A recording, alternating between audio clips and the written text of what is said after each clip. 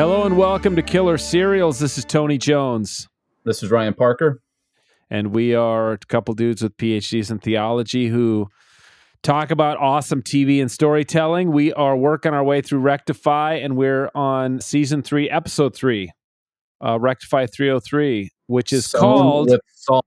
Sown with salt, bro. So, salt. Okay, let's talk... You know the background of like salting the earth? Tell our listeners. That would kill the crops, right? That's right. I mean, what it refers to is this ancient practice. It goes back as far as the biblical book of Judges. I think it was the Ammonites, maybe. But then it also, you can find it in like when Aeneas leaves Carthage in North Africa and mythologically goes on to found Rome. He, after defeating Carthage and the Queen Dido falls in love with him, etc., he sows salt across the fields. So basically, in ancient times, when you would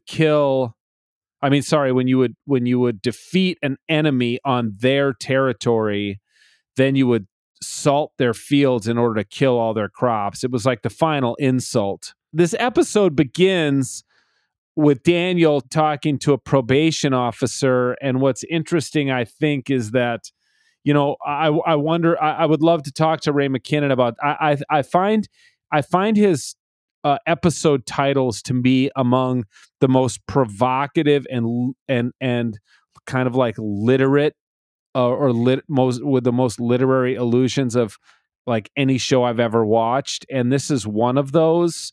And you do wonder, like, he's leaving Pauly? He's prepping to leave Pauly, and the question to me is like, is Daniel going to basically, salt the fields of Pauly before he leaves? Is he going to kill everything in this place that he's defeated or has defeated him? I wonder what the metaphor is for that. But he starts, with this kind of tense. Every interaction Daniel has in this episode is pretty tense, with his probation officer, and then with Carl, and then with his attorney John Stern in the car.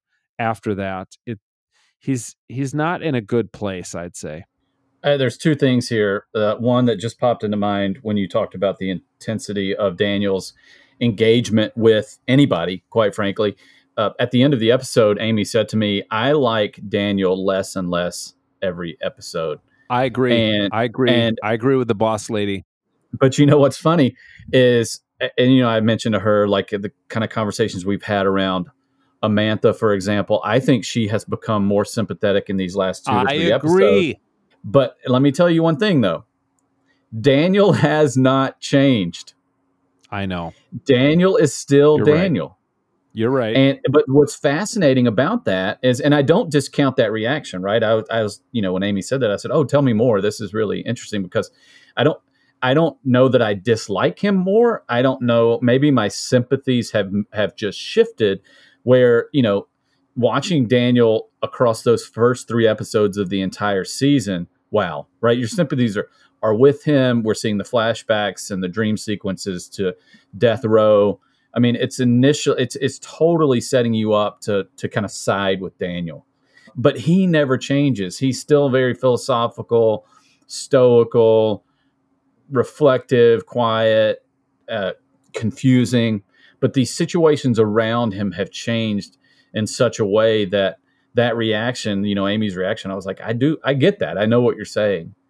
And so I do wonder if there is something going on inside him that he's thinking through this process of leaving, to your point, Tony, about sowing with salt, especially around this case, or this potential case with George and Trey and whomever else was involved in that evening, that night as teenagers, especially in the conversation with the sheriff and John. Like, he's kind of dropping these bombs, like you were saying, and he's going to walk away, right? I mean, I can't see this. And again, I don't know what's going to happen, but I can't see him going back to prison. I mean, that's just not the show. I mean, him in exile is, it feels like that's where we're heading. But along the way, there may be some destruction. There's some mild destruction going on in his family. I mean, in this episode, for the first time, there is clear tension and division between Janet and Ted. The division between Teddy and Tawny is ongoing. We can come back to all these, but I'm just saying that the effects that this has had. We talked about this in maybe even the last 2 episodes. The tearing apart of the Holden family is kind of in full swing, and so what else is gonna go, or what else is gonna give before he leaves? And I think we're starting to kind of see that ripple out, like you're saying, with John, with the DA, with the sheriff, the whole thing, the whole town, really. Yeah, I agree. I agree with what you're saying, and I kind of begrudgingly admit it, that Daniel hasn't changed. And I think what's happened, and maybe this is part of the brilliance of Ray McKinnon, is we as the viewers have changed, and all the other characters who are kind of in the gravitational orbit of Daniel, they continue to change for good or for bad. And Daniel doesn't change. I think we want Daniel to change, and I think we're in the second half of the series here, out of the 30 episodes, and I think you make a really good point, because I've said here before that I thought Amantha wasn't not a very sympathetic character, but of course now she's very much sympathetic. I mean, she and her boyfriend have broken up. She's at this depressing management training seminar in Macon. She ends up, meeting a guy at the hotel bar after a karaoke night and going back to his room with him. Here's how I know that Amantha has grown more sympathetic as a character. You want her to go to the room with the guy. You want her to feel some tenderness and some intimacy and some joy in the arms of this guy she's met, who's listened to her story. She gave up everything for Daniel. Like, she didn't finish college. She's moved back from Atlanta to this small town, and she feels totally betrayed by Daniel. And I guess what's frustrating for, I think this is exactly the point we're supposed to feel, and I feel it happening. You want Daniel to change and evolve as a character, and he's not. He's not changing. He's still being an asshole. Like, even John Stern it gets out of the interview with Sheriff Carl and is like, are Teddy and Trey the only people you've assaulted since you got out? Like, are there more people you've assaulted you need to tell me about? John is livid. John is just like, what the hell, man? Everybody around you has basically put their lives on hold to try to rescue you from death row. And your response is you get out of prison and act like an asshole. Like, what the hell is wrong with you? John Stern says, you're going to have to get help. When you get exiled, he's 24 days away from relocation to some other place.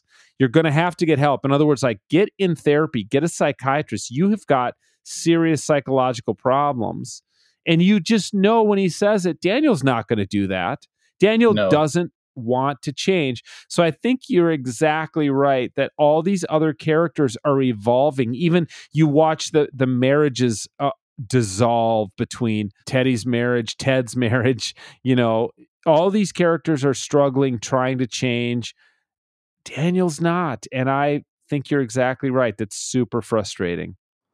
I want to go back to this, to Amantha. I know this may be a simplistic response and not a very intellectual response, but how brilliant is it to finally have Amantha's verbalization of her anger and frustration with Daniel, where she reveals, where she says what we all know, like, I did it. I got him out of death row. And the guy who's leading the training seminar was like, well, he owes you a Coke, and she's like, hell yeah, he does. And he has, and what does he do? He turns around and confesses to the very thing that we fought against to get him out. But like you can imagine, I would have loved to have been a fly on the wall for these conversations with the writing team, where you know that moment has to happen, right? There's got to be this release, Yeah. which I think in a way frees her up potentially. It'd be interesting to see how she continues to evolve in this season.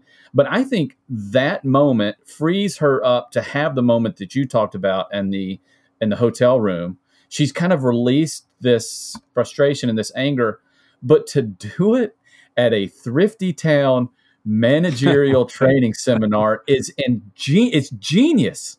Yeah. It's absolutely genius because, like you said, it's this kind of pathetic, cheap, and I just mean like the setting itself. It's in a ballroom at a hotel. They've got a little table with bottled water and some snacks, and this guy's just talked about this funny story at the Six Flags, and then she's got to get up and she pours her heart out. And that's where you choose to set it. I mean, to me, that's what makes this show great. You could write that admission, right? That confession, that release of anger. She could have yelled at Daniel, but know that just falls on deaf ears, right? Daniel's not hearing that. She says it to anybody else and she's just complaining because they all know what she did. So she's saying this to people who don't know her, who I think she says it. I mean, it is. I think it's an act of like there may be some healing taking place in that moment. It's too early to say, but it felt that way because her conversation with the gentleman at the bar later is such a sweet, kind of beautiful moment. You know, it's shot nicely, kind of like most of those scenes are. There's some serious flirting going on, and that he's cast so well. He doesn't seem creepy at all. You know, he seems very genuine. Yeah. And I think it just really paved the way for the believability of that moment. And like she kind of earns that. I know that may not be the right word, but she deserves that moment, like you just said, of some happiness or some joy or pleasure or whatever. Yeah, I think that's right. There was another thing I wanted to mention a little bit, and that's the Teddy Tawny interaction, which I thought Please. that was another. Yeah, that was just another really well written and really well acted scene where Tawny's at their house with her bag, and then Teddy comes home, and she said, "You know, I didn't expect to see. Well, neither of them expected to see the other, and you know, Teddy was supposed to be at work, and Tawny has left him." And I thought the way that scene goes, the anybody who's been in a bad marriage or a bad romantic relationship knows exactly what that feels like, to be completely misfiring with your communication with your significant other. Like no matter what you say, they mishear it, and vice versa. You know, it's like Teddy says, okay, maybe we should go see that therapist you mentioned. Tawny says, but you said you didn't want to. Teddy says, well, I just needed to think about it. It was kind of a new idea. Tawny says, well, maybe I've already been seeing her. Teddy says, oh, you have? Tawny's like, yeah, but I guess we could go. I do think you need help. Teddy says, forget it. I'm out of here. Like, it's just like, oh my God, that just happens in like 40 seconds or something. You think I have been in those exact conversations. The ebb and flow of Teddy there, it was just something remarkable to watch, because you think maybe, nope, no chance in hell, you know? Right. Like they almost get there. Nope. And it's just over. I want to ask you this. Another, you already mentioned Ted and Janet have some strife. What do you think that little thing is between Janet and Teddy when Teddy's like, hey, I'm not barging in here? I took it to be and he says, Dad just asked me to come help with this kitchen. I took it to mean like, I'm not trying to become your son. Like, I was your son when Daniel was in prison. You pushed me out of being your son when he got out of prison. He's leaving again, but I'm not coming back to fill that role as your son again. Oh, I think you just answered your own question. I think that's absolutely it. Same thing. I think that's a very good read on that exchange and in what's happening in that relationship. Potentially, like I said, we always say and repeat that, we don't know what's coming down the road. But yeah, I think you're right. You feel that is so awkward. And I obviously Teddy's still reeling from his assault. Let's name that. Yeah. And it's affecting the way he's relating to everybody in his family. He tells Tawny, he's like, I think Dad knows about what happened to me. And rather than just talking about it and seeking some counseling or some healing for that traumatic experience, I mean, let's just be honest. Like you were attacked and violated, and you're not just going to brush that under the rug. And I think that's impacting the way he's relating to his family. I think you're exactly right about that. There's kind of a barrier now, and he may not cross that when Daniel leaves. I thought what was the funniest part of maybe the whole episode, and certainly that scene, is when they're in there working on the kitchen, and then Jared just kind of walks in and kind of assesses the situation, and he just walks out. Yeah. I thought that was sneaky funny. Like, he's like, oh, I'm not getting into this. He's had enough. Yeah, there were some sneaky funny lines. I mean, even that scene, that there was a comic level to that scene at the Thrifty Town training seminar, that guy with the headset on and doing he's like the MC to this room full of crickets. There's like 14 people. Like, I've preached in rooms like that, give Amanda a hand. She's got Amanda. Oh my gosh, it's just cringeworthy and funny. I had a question for you. This touches on, kind of going back to the fraying of the Holden family. There's a choice, here. There's a flashback to the prison, to the meeting room, right? To the visitor's room. Yeah. And it's the scene and the moment that Daniel learns that he's getting out, which I thought was a really neat inclusion in this episode. And I think it thematically ties into what we've been talking about at the start of this episode about the ways in which Daniel hasn't changed since he's been out. There's no moment of real celebration, jumping for joy, anything like that. It hits Daniel, I think. It shocks him that he's getting out. And the first thing he says is he's acknowledging how this is going to affect Janet. And I think we should play the segment. Well, wait. Yeah. I mean, before that, I will say this. He says, it wasn't mine. Like, again, he didn't know if the DNA that they found in let's listen to that. Yeah, let's play that whole scene, and we can come back to both of these points. Happy New Year, John. Daniel, it's almost March. It's the first time we've convened this year. Any resolutions? You're getting out of here.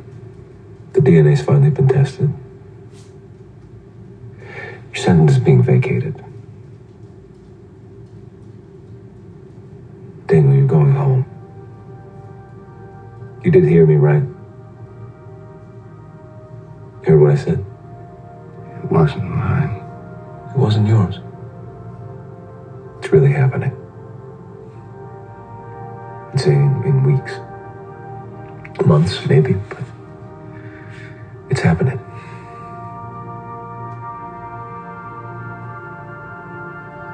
I can go home. Yeah. You can go anywhere. You can go to Tulsa or New York or anywhere.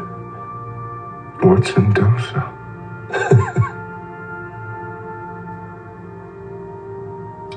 You told Mommy? Amanda did.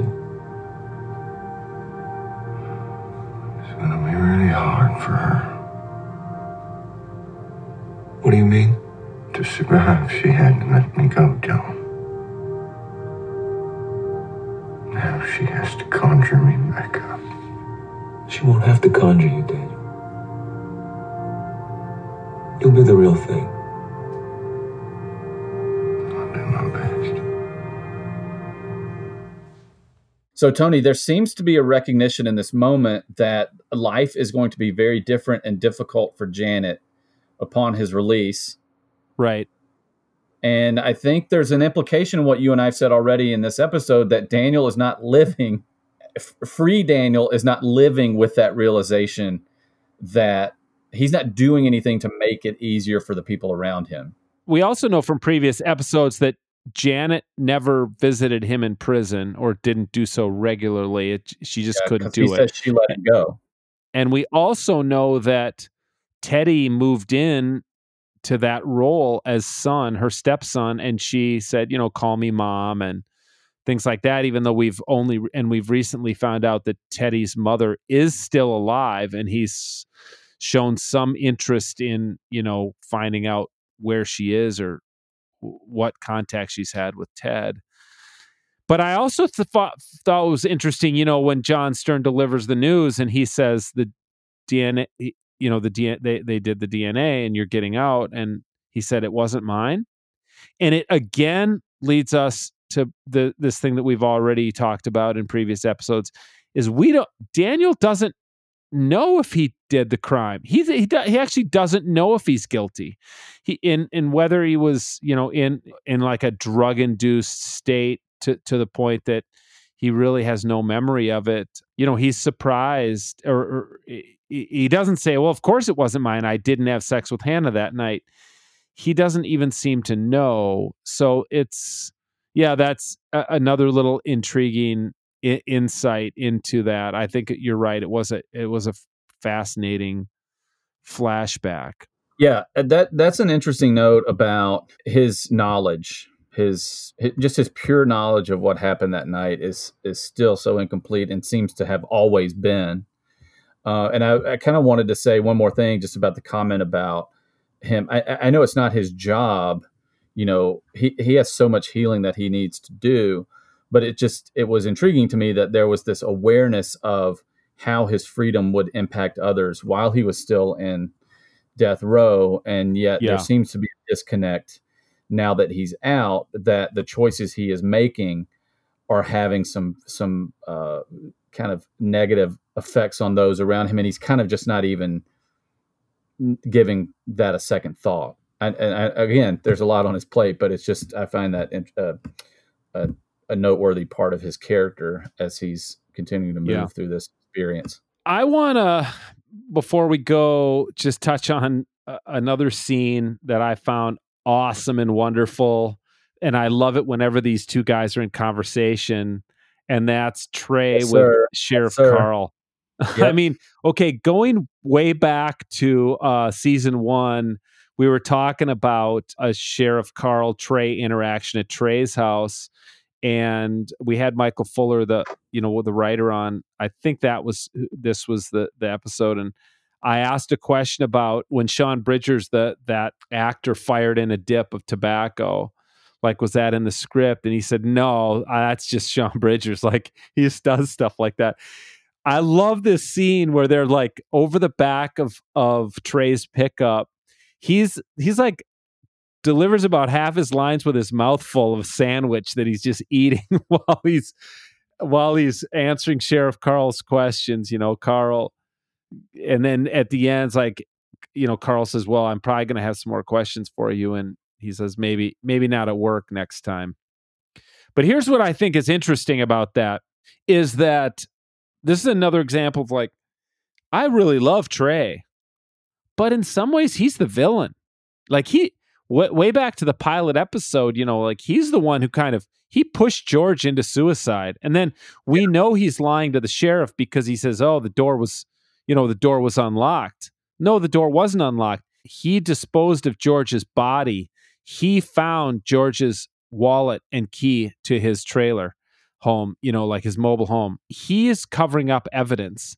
He's the one who's responsible for the fact that it's Daniel's fingerprints all over George's wallet, that his own fingerprints aren't on George's wallet because we saw him put on gloves before he took the gun and the wallet out of the metal box that he keeps in his shed where he put George's belongings when he disposed of the body. Like, Trey's an evil dude.